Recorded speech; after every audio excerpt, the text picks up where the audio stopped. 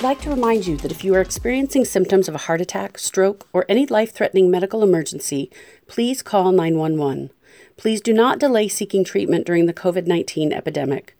Most Providence emergency rooms are open, and CDC-required safety measures are being taken to protect patients and hospital staff. If you are unsure of your symptoms, please use our telehealth services and speak with a healthcare professional that can better assess your symptoms and provide direction on the best course of action. Please do not let the worry of COVID-19 cause delay in seeking out treatment if you are experiencing a heart attack or stroke. Every minute treatment is delayed can be fatal. Thank you. Before we start, I want our listeners to know that the information provided during this program is for educational purposes only. Always consult a healthcare provider if you have any questions regarding a medical condition or treatment. Hello. The following is a previously recorded Providence Town Hall for our Spanish-speaking listeners on the topic of COVID-19 in the Latino community and the new vaccines. For more information on the coronavirus, please visit covid19.lacounty.gov. Call us at 424-212-5635 or email us at communityhealth@providence.org. Thank you. Hola. El siguiente es una reunión comunitaria de Providence, grabado anteriormente para nuestros oyentes de habla hispana sobre el tema de COVID-19 en la comunidad latina y las nuevas vacunas. Para obtener más información sobre el coronavirus, visite covid19.lacounty.gov. Llámanos al 424-212-5635 o envía un correo electrónico a communityhealth@providence.org. Gracias. Hola, buenas tardes. Bienvenidos a esta reunión comunitaria donde hablaremos de cómo el COVID-19 impacta en nuestras comunidades latinas aquí en Los Ángeles. Yo soy su anfitriona, Mary Ann Walker Aguirre, fundadora del grupo de abogados Los Defensores, y también estoy en la mesa directiva de Providence Little Company of Mary. Como recordatorio, la información proporcionada durante este evento son solo para fines informativos. Si tiene alguna pregunta médica, por favor, contacte su médico de cabecera o profesional de la salud. Ahora comencemos. Quiero presentarles a nuestros invitados de hoy. Primero, el doctor Rodríguez. Adelante, doctor Rodríguez. Hola, yo soy doctor Carlos Rodríguez. Yo nací en México y me emigré a los Estados Unidos cuando tenía 6 años con mi familia. Crecí aquí en Los Ángeles y fui a estudiar a la Universidad de UCLA. Después de ahí fue a la Escuela de Medicina de Irvine. Y ahorita ya estoy practicando medicina interna, trabajando en el hospital de Providence Little Company of Mary en Torrance, cuidando a pacientes que tienen que ser internados al hospital por varios problemas de salud, específicamente ahorita por el coronavirus. Muchas gracias, doctor Rodríguez. También quiero presentarles esta noche al doctor Michael Sánchez. Sí, soy el doctor Michael Sánchez, soy médico de medicina interna, practico en el Valle de San Fernando, aquí en California. Estudié y entrené medicina en el colegio de UCLA y he practicado medicina interna por el grupo Facey Medical por 27 años. Sirvo a una gran población hispana que habla español. Me da mucho interés de conocer nuestra comunidad para dar lo mejor cuidado que es posible. Es un honor de participar en esta junta. Muchas gracias, doctor Sánchez. También quiero presentarles con la señorita Yasmín Yasso. Adelante, Yasmín.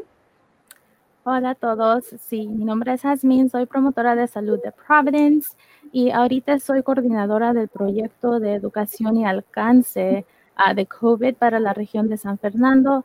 Y también he estado dando recursos a la comunidad por más de 9 años en el Valle de San Fernando y ayudando a la gente a encontrar recursos que más ayuda en estos momentos para COVID. Muchas gracias, Yasmín. Gracias a todos por estar aquí con nosotros e informarnos de la coronavirus, aquí cómo nos está afectando a nosotros los latinos. Nuestro primer presentador es el doctor Rodríguez, quien nos dará información sobre las tasas de infección del COVID-19 entre nosotros los latinos. Doctor Rodríguez, por favor, adelante. Sí, aquí les quiero enseñar unas gráficas. Aquí primero vamos a empezar a hablar de los casos positivos que están pasando en el condado de Los Ángeles. En esta gráfica voy a hablar de las personas que se toman la prueba. Aquí en el principio de la pandemia, 10% de los que tomaban la prueba salieron positivos. Subió al principio cuando la pandemia estábamos aprendiendo de lo que estaba pasando, pero ya cuando empezamos la cuarentena y los casos empezaron a bajar y estuvieron estables por casi todo el año, pero recientemente hemos mirado que los casos están subiendo muy rápido, específicamente aquí en Los Ángeles y en el mes de diciembre, que ahorita los hospitales están siendo afectados gravemente. En este gráfico voy a hablar de los casos positivos, dependiendo del grupo étnico que viven aquí en Los Ángeles. En la línea amarilla pueden mirar que representa a la comunidad latina y los pacientes que salen positivos durante todo este año. Miran que todo el año los latinos han sido más afectados y saliendo más positivos que en otros grupos étnicos en el condado de Los Ángeles. En esta gráfica ahora vamos a hablar de los pacientes que requieren ser internados en el hospital por el coronavirus. Y de nuevo la línea amarilla representa a los latinos que tienen que ser internados, y como miran, los latinos de nuevo son más afectados comparado a otras comunidades étnicas de Los Ángeles. Y últimamente vamos a hablar aquí de las que han muerto por el coronavirus, y de nuevo los latinos en la línea amarilla. Los casos son más frecuentes en los latinos comparado a otras comunidades de Los Ángeles, y los casos de nuevo están subiendo ahorita por los casos positivos. Y en mi experiencia aquí trabajando en Torrance, tratando a los pacientes de coronavirus, yo diría que 9 de cada 10 pacientes que tienen coronavirus que son internados son latinos. Este virus está afectando a nuestra comunidad más frecuente que otras comunidades étnicas de Los Ángeles. Y vamos a hablar ahorita de ciertas comunidades en Los Ángeles, en el condado de Los Ángeles, que son más afectados que otras ciudades de Los Ángeles. En este gráfico miramos que las ciudades de Hawthorne, Pacoima, Panorama City, San Pedro y Wilmington, los casos son más altos que el promedio de Los Ángeles County en otras ciudades, y están subiendo más rápido. Y por eso estamos haciendo este town hall para ojalá hablar con estas comunidades para tratar de bajar los casos. En esta tabla vamos a mirar de los que han muerto específicamente en las ciudades que son más afectados en Los Ángeles, como Hawthorne, Pacoima y Panorama City. Personas han muerto en estas ciudades comparado al condado de Los Ángeles, y por eso estamos haciendo esta presentación. Últimamente, aquí vamos a hablar de los casos que son saliendo positivos, que se toman la prueba. Como miramos en Hawthorne, Pacoima, Panorama City, están saliendo en Hawthorne el 30%, y en Pacoima el 21%, que casi es una de cada 5 personas está saliendo positivo. mientras el resto del condado de Los Ángeles está saliendo 12%.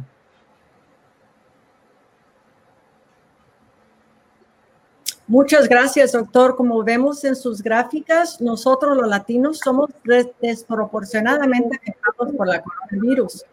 ¿Qué factores o por qué nos está sucediendo a nosotros los latinos los más afectados por la coronavirus?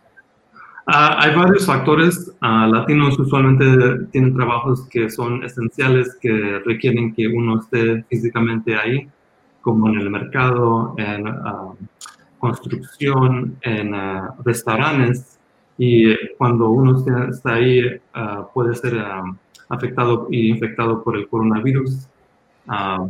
Los otros factores son ser sobrepeso y la obesidad, que son problemas de salud en la comunidad latina. Estamos mirando que los pacientes obesos son más afectados y están internados en el hospital más frecuente. También la pobreza. Muchos latinos viven en pobreza, que tienen pocos recursos y tienen problemas médicos como diabetes, alta presión, que los pueden afectar más por el coronavirus. Esos son los factores. Sí, muchas gracias, doctor. ¿Y qué podemos hacer nosotros para reducir estas cifras entre nosotros los latinos? Lo que podemos hacer es usar su cubrebocas para protegerse a usted y también a los que están alrededor de usted. Eso ayuda a disminuir tirando virus cuando uno respira, habla o canta, y así puede proteger a otras personas y a usted mismo. También lavándose las manos frecuente y también no tocarse la boca. También si empieza uno a tener síntomas, es importante tomarse la prueba de COVID, especialmente si están en contacto con alguien que sea positivo, porque a veces pacientes están infectados pero sin tener síntomas, y es cuando uno está tirando más el virus, cuando uno respira o está hablando con otras personas. Muy buena información, muchas gracias. Doctor Sánchez, tengo una pregunta para usted. Como médico de atención primaria, usted tiene los pacientes en las clínicas de la comunidad. ¿Qué debe de hacer si ha estado expuesto a una persona que tiene el COVID-19? Eso depende cómo cerca estás de esa persona. Si es una persona en tu familia que está muy cerca, si ha tocado, el riesgo de tener COVID es mucho más y necesita que pensar que probablemente estás positivo de COVID. En eso es necesario de agarrar la prueba de COVID. Se dice el centro del gobierno de infecciones, si agarras la prueba de COVID y no tienes síntomas y estabas cerca de alguien que estaba positivo, todavía necesita que guardar en casa 7 días de cuarentena. Todavía. Si decides que no agarrar la prueba, se dice que necesita que guardar de cuarentena de 10 días. Y si salgas positivo como cualquier persona, es guardado en la casa de cuarentena de 10 días también. Muchas gracias, doctor. ¿Y qué hacemos si tenemos síntomas de infección respiratoria?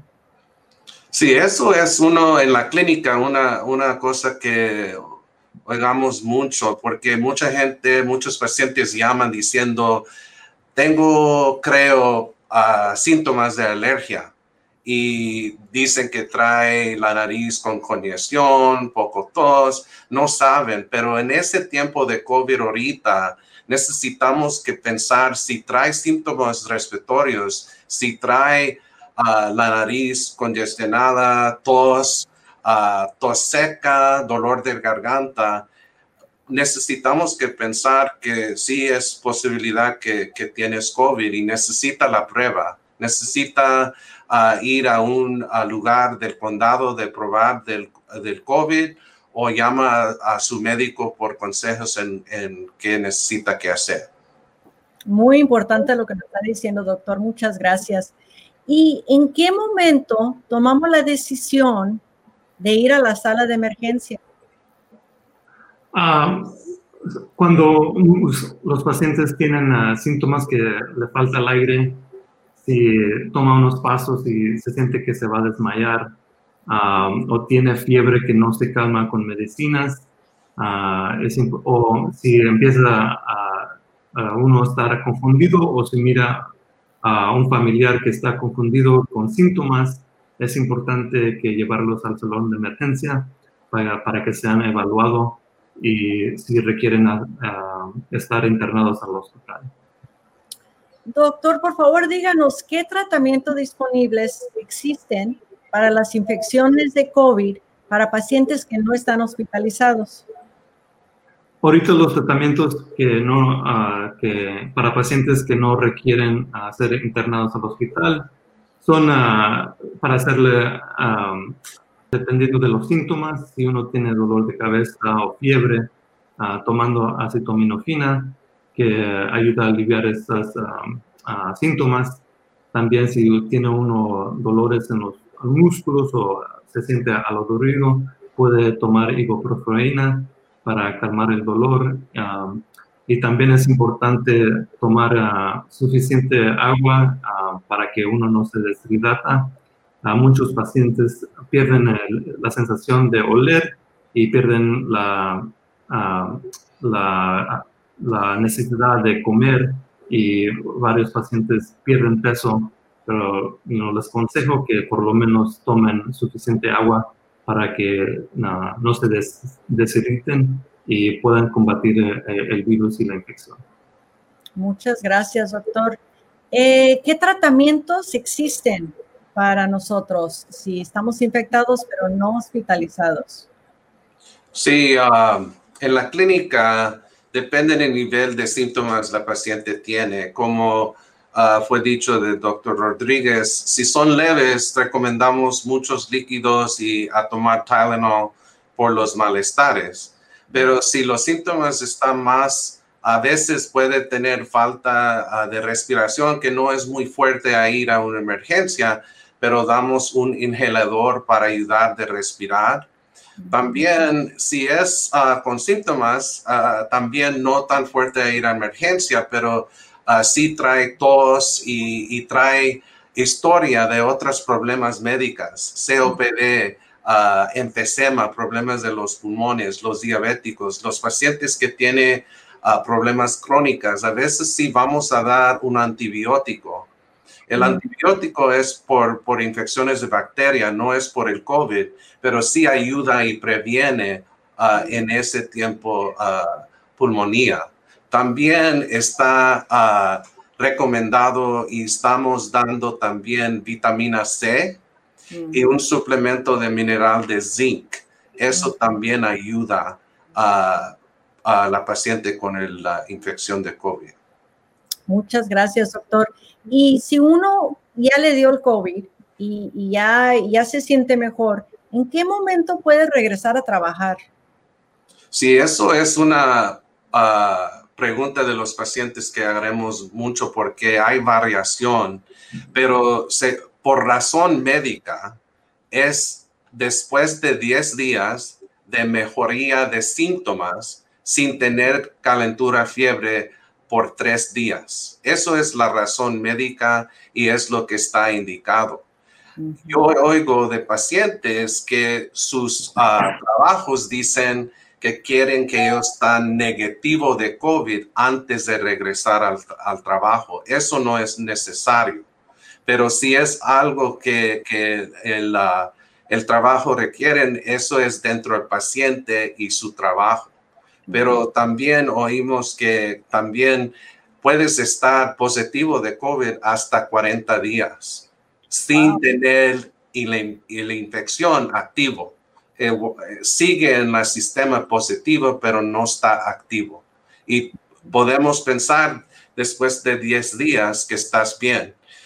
También por pacientes que trabajan en lugares de cuidado de salud, hospitales, clínicas, trabajadores que trabajan en esos lugares, ellos necesitan que guardar en casa 14 días, no 10 días. Muchas gracias, doctor.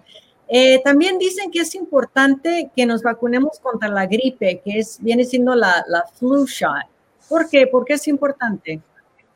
Sí, porque la vacuna por el gripe, por influenza, es una virus diferente de COVID. Y si agarras infección de gripe, de influenza, esa parte puede afectar el sistema, puede afectar los pulmones.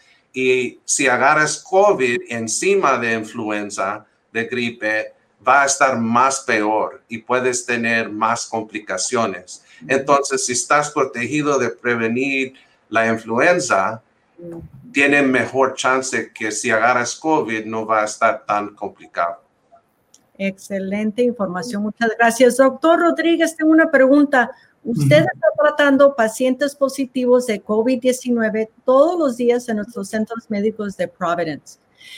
¿Cuándo es probable que un paciente debe ser internado en el hospital por síntomas relacionados al COVID-19? ¿Cómo sabemos cuándo nos vas a internar? Usualmente los pacientes que vienen al salón de emergencia son evaluados y los pacientes que están confundidos o requieren oxígeno tienen que ser internados porque es cuando la inflamación del virus en los pulmones está afectando la habilidad de agarrar el oxígeno del aire y requiere que nosotros les demos oxígeno de otras maneras, usualmente con una manguera que se conecta a la nariz y le da oxígeno directamente entre la nariz y uno puede respirar. Cuando llega a esa etapa de infección, podemos empezar tratamientos para mejorar la inflamación en los pulmones, usualmente fuertes antiinflamatorios que bajan un poquito el sistema de defensa, porque es el sistema de defensa que está dañando el pulmón y afectando la habilidad de observar oxígeno del aire. Hay muchos pacientes ahorita que requieren ser internados, especialmente en estos días, y por eso es importante que personas se cuiden. Ahorita estamos internando a familias enteras, madres, hijos y tíos, que usualmente una persona contrae el virus, usualmente por el trabajo, trabajando esencial, y viene a la casa y usualmente esas familias, varios familiares viven y usualmente todos salen positivo y varias personas requieren ser internadas en el hospital. Y por eso es que estamos tratando de ayudar a nuestra comunidad para que se protejan ahorita. Sí, ¿qué nos recomienda con respecto a los objetivos de atención médica y conocer los deseos de un ser querido? ¿Qué instrucciones debemos de saber de nuestros seres queridos en anticipación de que se vayan a enfermar del COVID-19? El COVID está afectando a las personas mayores de edad, específicamente de 50 años para arriba. Todavía hay jóvenes que también son afectados, pero ellos usualmente responden a los tratamientos y se van a la casa después de unos días. Pero las personas mayores usualmente pueden pasar semanas en el hospital y a veces no mejoran con todos los tratamientos que les damos. Y a veces empeoran, que requieren ser conectados al ventilador. Y lo que hemos mirado es que personas de 70 años o más, ellos son los que no mejoran y usualmente fallecen de esta enfermedad. Específicamente, de 60% de los pacientes de 60 años o más mueren en el hospital y no mejoran. Usualmente mueren conectados a la máquina de ventilación y no responden a los tratamientos. Y por eso también les pido a las personas mayores, específicamente esos que tienen 60 años o más, que hablen con sus familias para decirles sus deseos si quieren recibir estos tratamientos agresivos y que requieren ser conectados a una máquina para mantenerlos vivos. usualmente por semanas, porque ellos usualmente no responden a los tratamientos y fallecen en el hospital sin poder mirar a su familia o estar consciente. Entonces, tener un plan anticipado. Sí, Sí. Mi padre tiene 89 años, muy saludable, gracias a Dios. Él me ha dicho que no quiere esa máquina respiratoria. Entonces, ya sé, ¿no? Que Dios no quiera que se enfermar. Yo sé lo que Él quiere, ¿no? Y creo que esto es a lo que nos está diciendo usted, de que tenemos que saber qué quieren nuestros seres queridos para poder ayudarles en un momento de crisis, ¿no? Sí, porque a veces los pacientes mayores no hablan de sus deseos y después esa decisión cae en los hijos y los hijos están estresados y preocupados sobre sus queridos y a veces no saben qué hacer y usualmente ellos quieren seguir luchando y nosotros miramos que los pacientes que ya tienen mayores años, ellos usualmente pasan semanas sin mejorar y lo más están conectados a la máquina de ventilación y nosotros los mantenemos vivos artificialmente. Sí, una situación sumamente difícil. Bueno, para los afortunados, que asumo son la gran mayoría que salen del hospital, ¿cuál es el seguimiento que se le da después de que se le da de alta? Ya cuando esos pacientes mejoran y están estables, usualmente los podemos mandar a la casa. Si requieren oxígeno, le damos un tanque de oxígeno y usualmente seguimos el tratamiento de antiinflamatorios con pastillas y usualmente los metemos en un programa donde una enfermera les puede llamar por teléfono y les llaman cada 6 horas para preguntarle al paciente de los síntomas, si todavía tienen fiebre, y también medirse el oxígeno con un aparato que se pone en el dedo cada 6 horas para nosotros saber si el paciente está recibiendo suficiente oxígeno para mantenerse vivo y saludable a sus órganos. Qué bien que tengamos todos esos sistemas. Gracias, doctor. ¿Y las visitas virtuales después de la hospitalización, cómo son?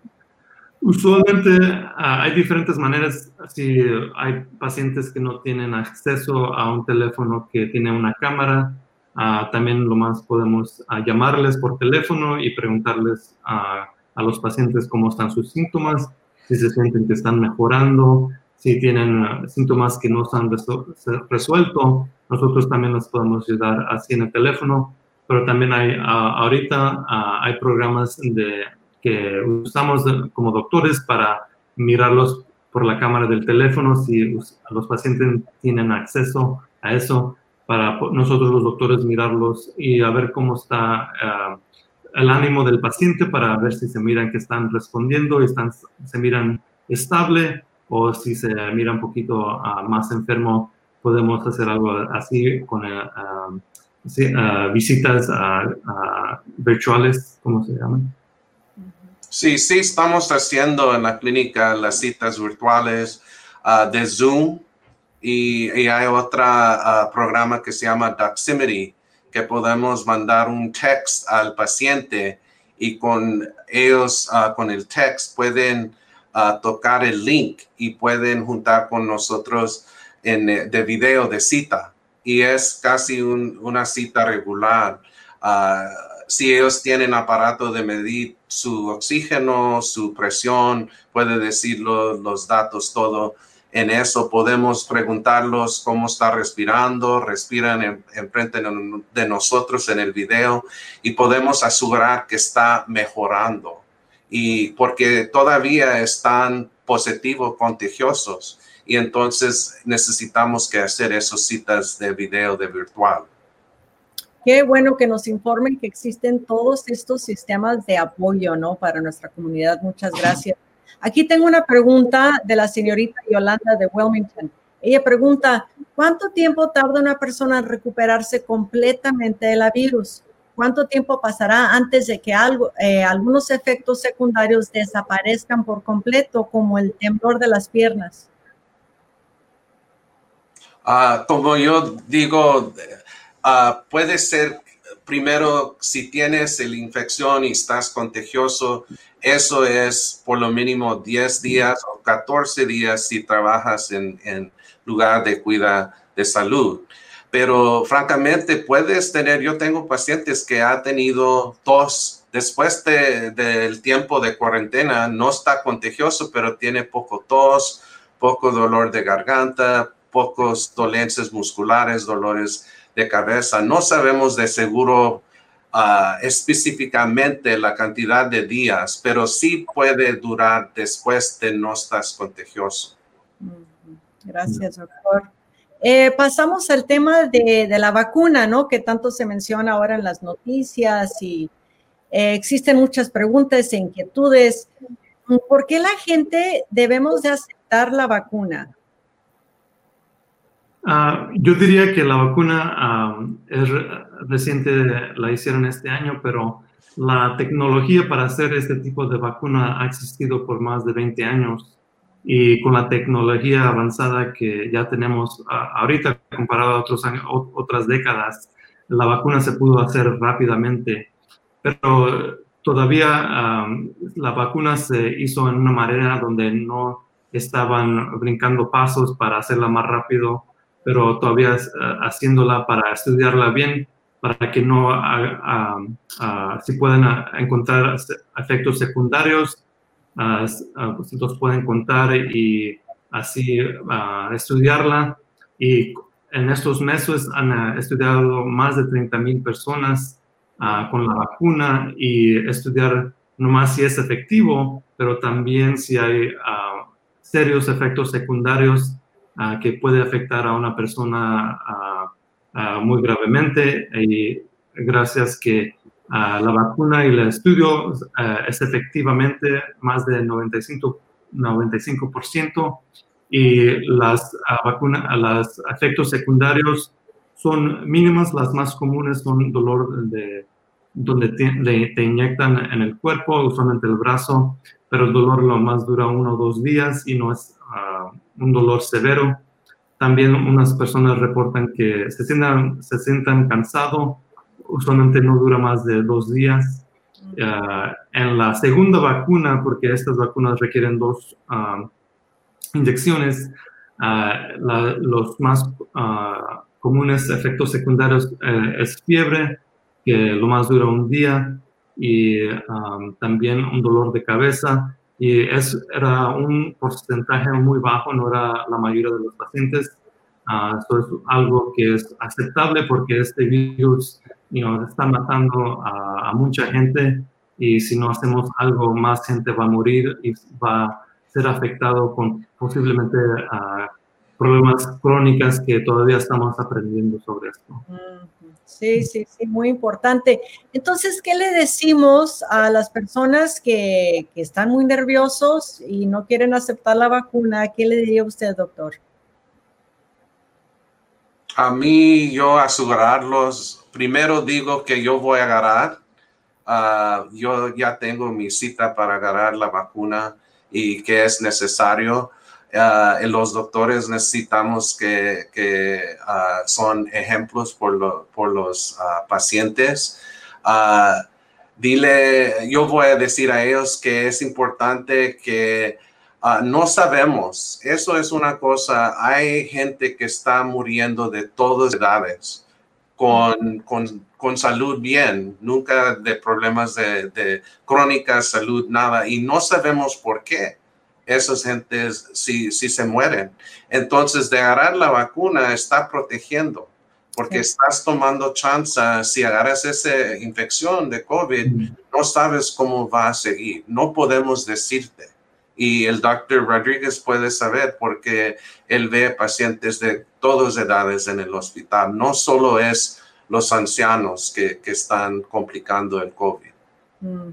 Doctor Rodríguez, usted mencionó que son 2 vacunas o 2 inyecciones. ¿Por qué? Usualmente son 2 vacunas porque la primera vacuna está enseñando el sistema de defensa de una parte del virus que el virus usa para entrar a la célula del cuerpo, y que es cuando empieza a usar la célula para hacer más copias del virus. Y así trabaja esta vacuna, pero requeremos 2 inyecciones para que aprenda más el sistema de defensa y agarrar más protección y ser más efectivo.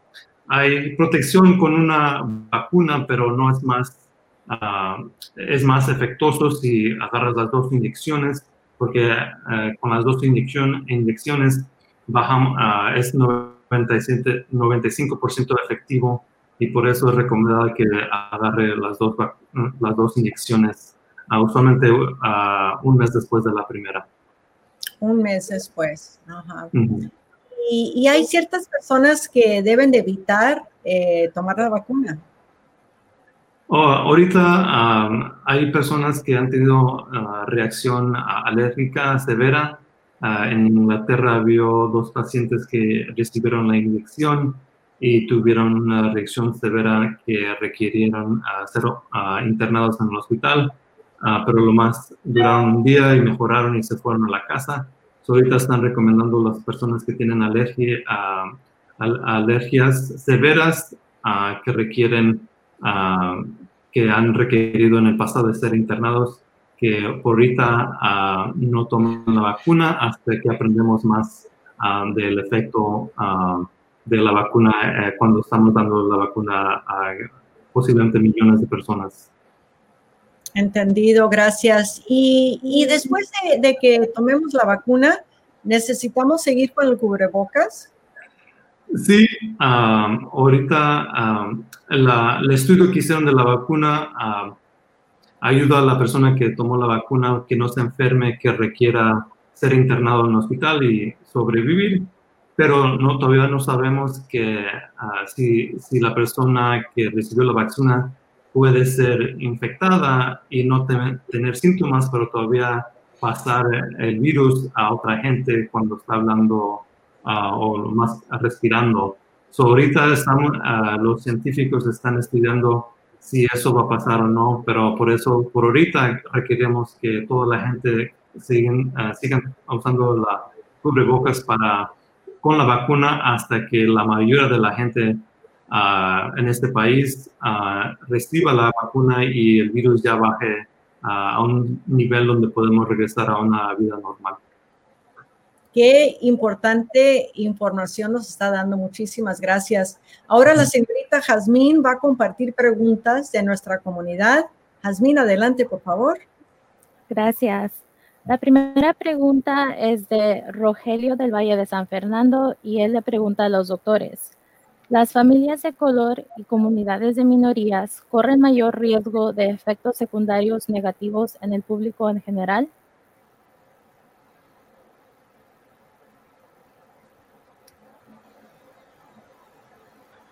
Es para los doctores, Jazmín, la pregunta. Sí. Eso. ¿Puedes repetir la pregunta otra vez? Perdón. Claro que sí. Dice, ¿las familias de color o comunidades de minorías corren mayor riesgos de efectos secundarios negativos que el público en general? Ok, entiendo bien.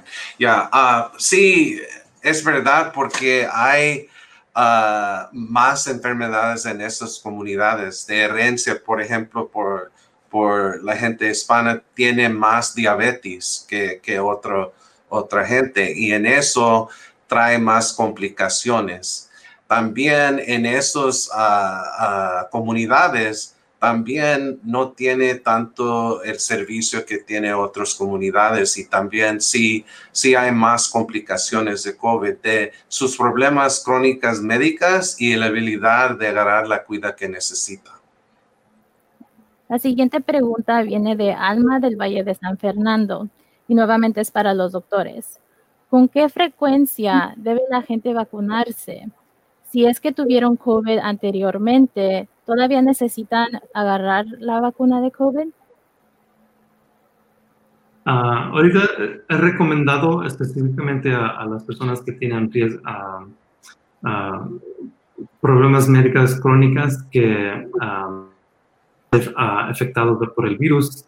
Ahorita el gobierno está dando prioridad prioridad a los trabajadores en el hospital, enfermeras y a doctores y otras personas que trabajan en cerca con pacientes específicamente que tienen COVID, porque necesitamos a ellos que sigan haciendo este trabajo para mejorar la salud de los pacientes desde la comunidad. Eventualmente, ya cuando la vacuna, haya más vacunas para toda la gente, es recomendable que sigan con la vacuna. Ahorita no sabemos cuánto tiempo uno va a tener anticuerpos que combaten el virus si ya les da la infección y sobreviven. Hay casos que han pasado que pacientes han sido infectados una segunda vez y a veces la segunda vez es peor que la primera. Por eso todavía es recomendado que más gente se vacune. Así todos tenemos protección con la vacuna y podemos regresar a una vida normal ya cuando la mayoría de la gente en este país reciban la vacuna y estén vacunados. Gracias. Quiero verificar algo, perdón. También sobre las comunidades de color, también por la gente que son de esas comunidades, no hay diferencia de gente de color, de cualquier persona tener efectos malos de la vacuna. La vacuna es por toda la gente y toda la gente puede agarrarlo. No hay diferencia dentro de comunidades de herencia, de color y eso. Perfecto. La próxima pregunta viene de los padres del centro de padres de la escuela de Broad Avenue en Wilmington y preguntan si la vacuna es también para los niños. Ahorita están haciendo estudios para ver los efectos en los niños y ahorita no es recomendado que los niños sean vacunados. Ahorita la prioridad son para los pacientes adultos porque ellos son los que están más afectados y han muerto más y ser internados son adultos y específicamente los adultos de mayores de edad. Por eso ahorita no están recomendando la vacuna a los niños, pero están haciendo estudios a ver si es efectivo en los niños y no les afecta en una manera negativa. Ahorita no es recomendado, pero eso puede cambiar en el futuro. Gracias. Y la última pregunta que tengo de la comunidad viene de Yolanda de Wilmington. Ella quiere saber si la vacuna será accesible para personas sin aseguranza médica y sin documentos.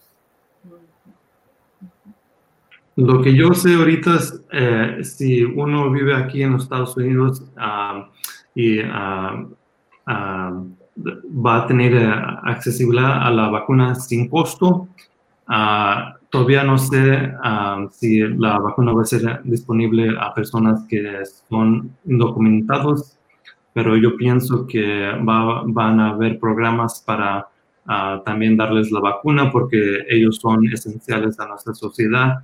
Hacen muchos trabajos que mantienen la economía y sin ellos, si no reciben la vacuna, ellos van a ser más afectados y esta pandemia puede seguir. Y es una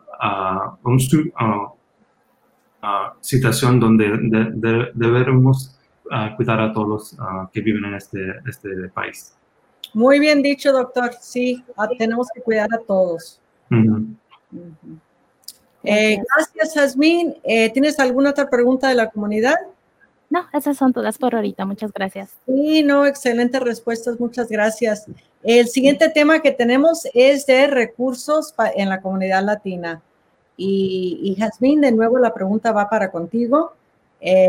Por favor, dinos cuáles son algunos de los recursos que ofrece el Departamento de Salud Comunitaria para ayudar a las personas que están enfrentando la pérdida de ingresos, seguro médico o necesitan ayuda para enfrentar las situaciones estresantes, ¿no?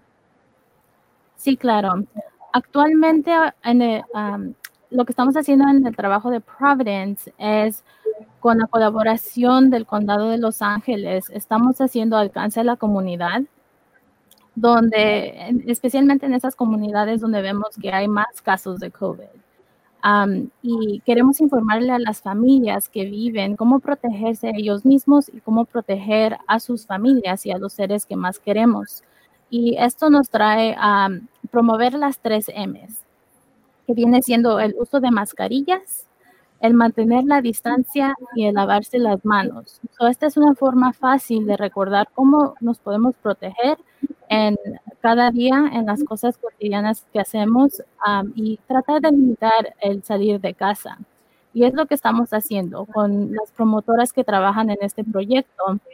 Estamos llevando sobres con información y recursos para que las familias sepan cómo protegerse, buscar ideas de cómo mantenerse en casa saludablemente y poder bajar ese riesgo de contraer COVID y llevárselo a su familia por igual.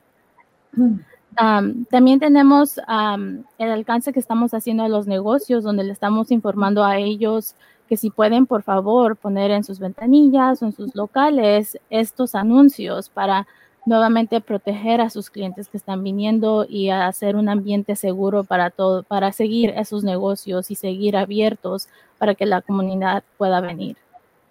También con las iglesias, ¿verdad? En la comunidad latina, ir a la misa los domingos es importante, es algo que siempre practicamos.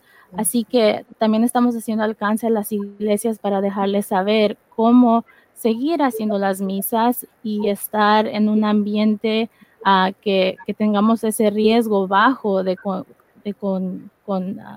contaminación a otras personas. Porque nuevamente queremos seguir haciendo cosas normales, pero con la conciencia de estarlo haciendo seguramente.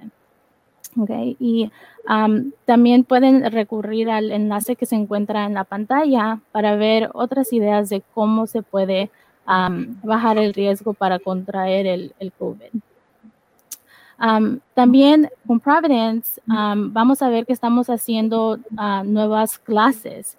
Con estas clases queremos dar más detalles sobre cómo protegernos, cómo lidiar con el estrés de COVID, qué hacer con la familia, cuáles son los síntomas de COVID y como los doctores mencionaron, en qué punto necesitamos ir a emergencias a agarrar más ayuda y más apoyo para controlar esos síntomas que estamos teniendo de la enfermedad.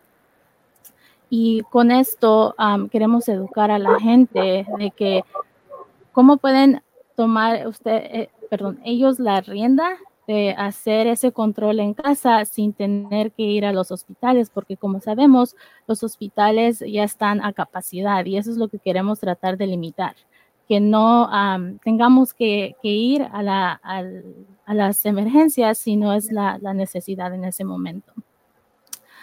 Y como mencionó el doctor Sánchez, las personas que tienen la vacuna de la gripe ya están un poquito más fuertes en su salud.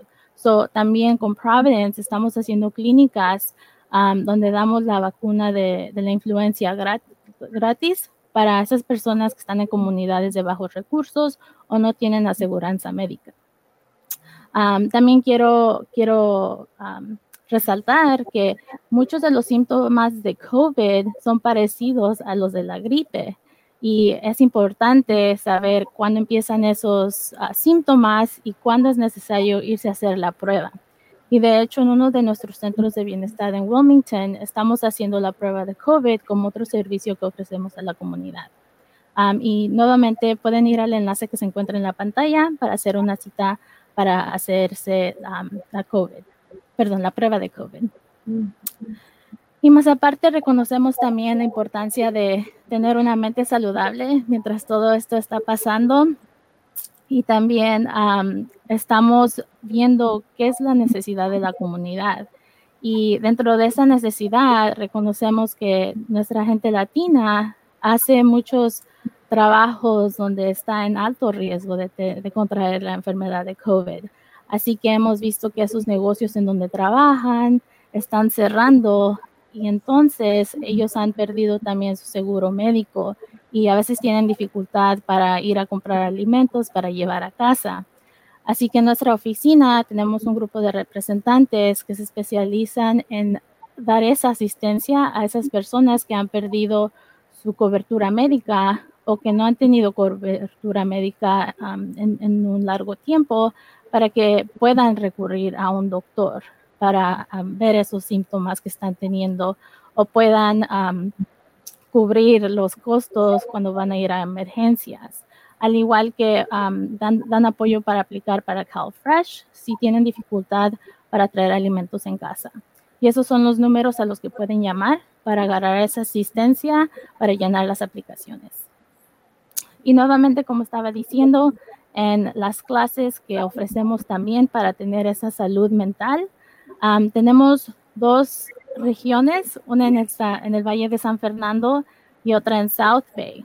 Y estas clases se enfocan en educar a los participantes sobre qué es la depresión, qué es la ansiedad, cuáles son los síntomas por los que estamos experimentando al tener esa enfermedad y cómo podemos nosotros mismos tratar de disminuir los efectos de la depresión, de la ansiedad, para que no entremos en pánicos y sintamos que tal vez me está dando un ataque al corazón, cuando en realidad es un ataque de ansiedad. Les enseñamos a nuestros participantes esas técnicas de cómo relajarse, cómo controlar tu respiración, para que esa ansiedad que están sintiendo con la presión que ahorita estamos viviendo por la pandemia se reduzca un poco y en realidad podamos enfocarnos en nuestra familia, en pasar tiempo virtualmente con nuestros seres más queridos. También, como mencionó el doctor Rodríguez anteriormente, las personas que tienen sobrepeso pueden estar más en riesgo, o personas que tienen una enfermedad ya existente. En nuestras clases de prevención de diabetes y en nuestras clases de FEAST, que estas clases dan apoyo sobre cómo alimentarse mejor y cómo alimentarse con los recursos que tenemos, porque a veces vivimos en comunidades que no son saludables o no hay una marqueta donde podemos agarrar frutas y verduras. Damos ese tipo de apoyo y esa educación de cómo hacer alimentos saludables, de cómo hacer ejercicio para que podamos mantener nuestra salud. Y nuevamente, con la pandemia vivimos bajo mucho estrés. Damos clases en general para mantener esa vida saludable que necesitamos, al igual que poder dar apoyo a las personas mayores que están viviendo en aislamiento y no pueden tener esa comunicación regularmente con sus seres queridos como lo han hecho antes. Y una vez más, estamos dando las vacunas gratis contra la influenza, porque si queremos disminuir ese pánico que tal vez las personas puedan tener de que siento algunos de los síntomas que podrían ser COVID, pero queremos darles ese recurso para que sepan que si tienen algún síntoma y tal vez ya tomaron la vacuna contra la influenza, tal vez deben de ir a un centro para agarrar una prueba de COVID. Y esos son los números a los que pueden llamar. Y para agarrar la información más actualizada, pueden ir a nuestras redes sociales, donde pueden ver la información de cuáles son las clases que estamos ofreciendo, en qué días estamos ofreciendo esas clases virtuales y también en dónde se encuentran esas clínicas para hacerse la prueba de COVID o agarrar una vacuna para la influenza. Jazmín, gracias. Esta información y servicios para la comunidad es para todos nosotros los latinos, sin importar la situación legal. Sí, todas nuestras clases son gratis y ahorita todas son virtuales. No importa de qué comunidad eres, puedes agarrar el taller en línea. Sí, y todos podemos hablar y hacer preguntas para que nos ayuden y nadie nos va a preguntar sobre nuestra situación legal. Correcto, no preguntamos esas preguntas. Estupendo, estupendo. Pues tengo una última pregunta de Luis y Trini del Valle de San Fernando. ¿Cómo pueden los médicos intervenir y ayudar a apoyar a nuestras comunidades? Podemos hacer lo que estamos haciendo ahorita. Es educar nuestro público, nuestra comunidad. También en Providence los doctores están en consejos, comités que está viendo la equidad de salud de nuestra comunidad para ver cómo podemos mejorar la habilidad de nuestra comunidad a agarrar la cuida que necesita. Y es algo que Providence está haciendo que está muy importante por los doctores y por Providence. Muchas gracias, doctor. Bueno, entonces ahora que se acabe la pandemia, ¿qué quieren hacer? Cuando ya se acabe todo esto, ¿qué van a hacer que no podemos hacer ahora?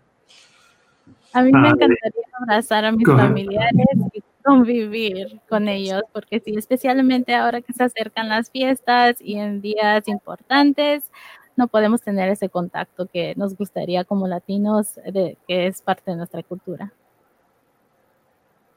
Sí, para mí sería mirar mi familia y amistades sin tener que usar máscara y estar afuera, pero específicamente ahorita porque los números están empeorando, no los puedo mirar.